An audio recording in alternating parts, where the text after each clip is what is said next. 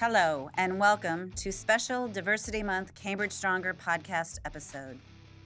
I'm your host, Amy Weber, CEO of Cambridge and host of Cambridge Stronger, a podcast where culture counts and values matter most. This October, in recognition of Global Diversity Awareness Month, we celebrate and strive to increase awareness surrounding the diversity of all cultures and ethnicities. We appreciate the work of our Diversity, Equality, and Inclusion Committee and Advisory Council in supporting a culture in which all members of our Cambridge community feel valued, respected, and most importantly, heard. For this special episode, I am proud to welcome Aprilyn Chavez Geisler, one of our DE&I committee members who has been instrumental in helping us create a more diverse and inclusive environment for all Cambridge associates and financial professionals. Her story is inspiring, and I'm excited to have her share it with our audience. Thank you for joining me today, Aprilyn. Thank you so much for having me. I'm happy to be here. Great. I don't even know that I know everything about your story, but I know enough to know I was really, really inspired as I've learned more and more about you and how you got your start and why you're passionate about what you do. But I'd love for you to share that with our audience today. Absolutely. And it's a little intense, but when I was 19, I was engaged to a man that I thought I was going to spend the rest of my life with. And it was a physically, mentally, and sexually abusive relationship. At one point, when he had a gun to my head, I decided that I needed to get out of that relationship. It was not easy at all. I was living at home. My parents didn't understand the extent of the abuse. They actually didn't really know about it or didn't acknowledge it, and they liked him. They kicked me out of the house with the help of the police at that time, and I didn't have a place to live. So let me back up and say that at 19, I had already been passionate about having a career in the financial services industry for a couple of years. So I knew that I had to keep going to college and I had to achieve my finance degree. And so what I did was I lived in my car. I spent a lot of time at the cafeteria, a lot of time at the libraries, and I took showers in the Johnson gym, and I just pursued my education. And I didn't really think so much about it. It was just what I did. And then somebody saw my plight. They kind of got wind of what my situation was. She rented me a room in her home and she got me into therapy because I had some things to work through. I continued through college and then I got a job at Ameriprise Financial. And I started as a receptionist and worked my way up. And I was able to start pursuing my career in the financial services industry, which I was extremely happy about. I ended up getting my degree in finance. And, for a long time, I didn't talk about my story. I didn't talk about my past because I thought that people would not view me as credible, that they would look down on me, and that they wouldn't take me seriously because of my past. So that fear caused me not to talk about my past until recently. So I have goosebumps, and I always do when I read or hear you tell parts of your story. So, congratulations on your perseverance and the bravery that all of that must have taken. It is, as I said, so inspiring. But how in the world, by the time you were 19, did you know financial services was what you wanted to do? What led to that piece of it? Well, I was in a program called DECA in high school, and my father had a financial advisor, and I saw how that person interacted with my family, interacted with my father in particular at the time at the kitchen table, and I knew that I could also help people in that way. And I became passionate about helping people. I had a passion and a mission, and I didn't know how I was going to make it happen, but through my grit and determination, I stayed in the game. I withstood a lot of pressure to become what I am now. I went out of my way to get to educate myself, not only in college, but to learn about the products and the processes and the systems. I did a lot of joint work. I found people, mostly men, who I begged to be my mentors, and it worked. There's no financial services Barbie, especially not a Hispanic financial services Barbie. So I searched and I found people, and I was able to achieve my reality because I had a help from those in my community, in my world, I guess. I can't erase the struggle that I experienced. I can only channel it to be my best self. And I always say, let your struggle be your strength, not your identity. And it was through the industry, serving on committees, industry organizations like NAFA, that I grew personally and professionally. I met with great leaders and mentors, and now serving on the NAFA National Board, I am being part of the Gateway leadership. Have found my voice, and it hasn't been easy, but at times in the past, I often felt like I was climbing a mountain in heels and everybody else was wearing hiking boots and had plenty of water. So I had challenges that others didn't experience. So now I over prepare for meetings. I make sure that I have the confidence that I need to be impactful in everything that I do and that I'm committed to doing. I understand the value of a different perspective, my perspective in this case, and I bring that to the boardroom. And I help the organizations that I serve for, that I am involved in, to be better for what they are doing. Do you serve in a capacity of a mentor for others now? Are you giving back? Tell us a little bit about that. In my community, because of my past, I work with women in nonprofit organizations. I teach financial education. In my world, in our world, in this community, financial education sometimes looks very different from what we do as registered representatives every day. But I help them to budget. I help them to understand the importance of credit, and I help them to be empowered. Oftentimes, women will not leave bad situations because they don't understand the money and they don't feel confident that they can support themselves and often their children. So I help them to be empowered. And also, I think that having a mentor or having somebody that they can look at and say, well, that person was where I am now, and that person succeeded, whatever success looks like in their minds. But I think that we as women, as diverse people, that we have to stay in the game and we have to be there so that others can pursue what they need to pursue. I also know that we drink from wells that we did not dig. We impact those others that we don't expect to impact. We don't know who's looking at us. You know, like you, Amy, you serve in a capacity that many people aspire to. And I think it's important that we stay in the game even when it's hard and do our best. Couldn't agree more. And I really do appreciate you sharing that. I think, the old saying, you can't be what you can't see. Hearing people like you talk about your experiences has to give the confidence to others as they go down their own journey, however that is. To your point, perspectives are different and personal experiences might be different, but just hearing that you made it through all of those things. You used the term grit earlier. I think that's a very fitting word for sure on what it must have taken. And it's the transparency that you're offering our listeners is very special. So thank you for that. Talk about how that translates into serving your clients from an insurance and investment perspective. For me, it's about finding solutions for clients' problems. It's not about selling products or services. We have a bevy of tools in our toolbox, and by actively listening, building trust, and coming back with valid questions, the beauty of having an insurance and financial services background is that I can pivot and find products and services that help them to plan for the expected and to also prepare for the unexpected. Where do you find your clients? Do you have a particular marketing approach that you take, or how is it that you attract those people that you want to work with? I believe that you have to have 5 sources of leads. Yes, there's always the referrals, but being involved in the community, doing the community work that I do, brings me clients, not necessarily those that I'm training or educating or working with, but people who are also involved in the community and seeing my passion. They come to me because they know that I can also take care of them.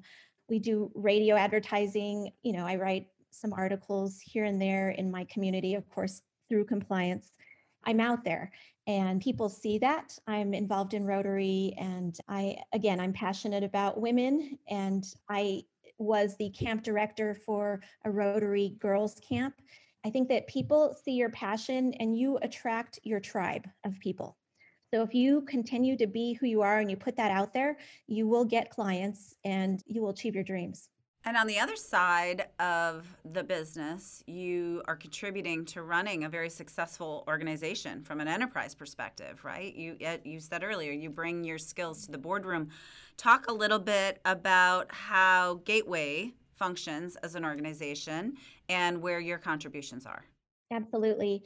My experience, my education, when I learned about all aspects of the industry, I was and now able to take that and shift that and help others with practice management, helping them to run their businesses, to be better at marketing and training their staff if they have staff, retooling themselves so that they can be effective. I think that that's very much a part of what we may be missing at some points in this industry. In the past, in this industry, we would learn soup to nuts. You had a mentor side by side with you for every aspect of learning and training when you first came in this business. We don't necessarily have that now. And so I think that we have to find those resources in other places. And so at Gateway, I'm able to, of course, have a voice in the boardroom, but also to help to manage the logistics and the day-to-day stuff that happens, the behind the scenes stuff, and work with the advisors to make sure that they are the best and most successful advisors they can be. That's great. So I'm going to shift gears a little bit in what is, in so many ways, was a challenging year, 2020. You were recognized by Investment News as a Woman to Watch honoree. Congratulations again. So excited when we learned that you were going to be recognized. Tell us what that honor meant to you and how is it important to women in the industry? It is an amazing honor to be recognized for achieving your goals and following your passion. I thank you again. I have realized that when I push forward and overcome the challenges, stay in the game, pick myself up and brush myself off and do all the things that I do day in, day out, that is recognized. And so it's an amazing honor to be recognized. And like I said before, we drink from wells that we did not dig. We stand on the shoulders of those that came before us. So I know that every day that I am not just doing what I do for myself, but I'm doing that for those women, those Hispanics, other diverse people who come after me. And I have been able to be in places that I'm at because others have paved the road before me. And I want to continue to pave the road for others that come in the future. Your leadership is very, very important. And again, congratulations. That was really fantastic. Thank you. You're busy is what you are, but you're also a member of Cambridge's Diversity, Equality, and Inclusion Advisory Council. Thank you for taking such an important position for us. Tell our audience a little bit about that council and your role on that team. Yes, it includes a diverse group of advisors and CIR staff who are working to create an inclusive environment here at Cambridge. It's important that we create an environment that helps people to feel engaged and involved and comfortable. The council is in no way trying to diminish people who are already involved and engaged. It only seeks to empower everyone to feel like they have a place here at Cambridge. The DEI Council hopes to celebrate the differences because diversity will and has made Cambridge better. Different perspectives and a way to help people is the common goal of our industry, right? So building that inclusive character will help to have a sustainable broker-dealer and thus be able to maintain our own practices to grow and be better. Well said. Yes, I have really enjoyed being a part of this.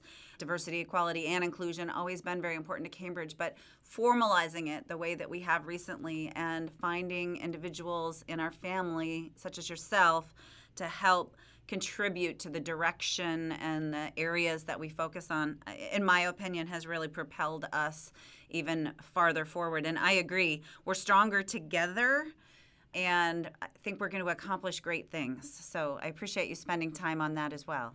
Thank you. So let's talk about what you do when you're not working. What is it, if any, because based on the conversation we've just had, as I said, you're very, very busy and you're involved in a lot of things, but what do you like to do outside of the office? What do your hobbies look like?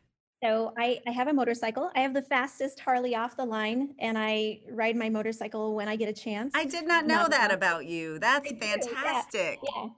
I love the power and the speed and the, all that comes with it. I also have a 9-year-old daughter that I love spending time with. She is my world and she's amazing. I love watching her learn and gain her voice. Her name is Cambria with a K. She's wonderful. And I've talked to compliance about this. I'm writing a book where I'm telling my story and helping to inspire others in a format that's a little bit different from what I've done in the past. But a lot of people said that I should write a book, put it down in writing, and that way I can help inspire others. Because once I started telling my story, I am amazed at how many people also have stories that they are now inspired to tell and share, and to, it's cathartic to be able to talk about what you've been through, and that now you are a survivor. And I hope to inspire others to be survivors and to share to the degree that they're comfortable. You mentioned earlier that it took you a while to get comfortable sharing your story. And one of the reasons, and these are my words, not yours, but what I heard you say was part of the reason you didn't was because you were fearful, perhaps, that people would use it against you, right? It would affect your credibility or diminish what everything else that you tried to build through all of those years. How did you find the strength to suddenly, was there a moment where you just woke up and said, you know what, today's the day? Or how did you find the strength to come out and share your story? I had a couple of situations where I had clients in my office, females, and they alluded to it. And they were having trouble planning for themselves because they had this block and they didn't, again, feel comfortable telling their story. So what I did was I shared my story, or at least parts of it. Like at the beginning, I would just allude to it, and they were much more comfortable with me because I was now vulnerable, and they started to share their story. And so then I could better understand what their issues were, what their problems were, and how I could better help them. So I have found that by sharing my story to the degree that it's appropriate, even with men, that they are much more willing to let me help them. That trust is built. They understand that I am very much there to help them, that it's not a self-serving situation. That I later on today, I have an appointment with a woman, life insurance. She lost her husband this last fall, and she is coming to me because I have told her the story. I actually tried to insure her husband. It's a long story, but I'm very honored to be able to help her to plan her future, because now she is a single mother with uh, she needs to get her finances in order. She's lucky to have you, that's for sure. Aprilyn, what are the other things that you've thought about as it relates to increasing the diversity in our industry over the years that you've been working on that? One of the things that I have talked about and I had submitted to the DEI Council from the beginning is I feel that compliance needs to allow for certain advisors to have materials in languages that are other than English. And I know that Cambridge is working on that to some degree. I think that a little push in that direction will be very helpful for advisors working specifically in Spanish markets, in Mandarin markets. And I think that we can facilitate people to learn and understand and empower themselves financially if they have materials, compliant materials in their languages.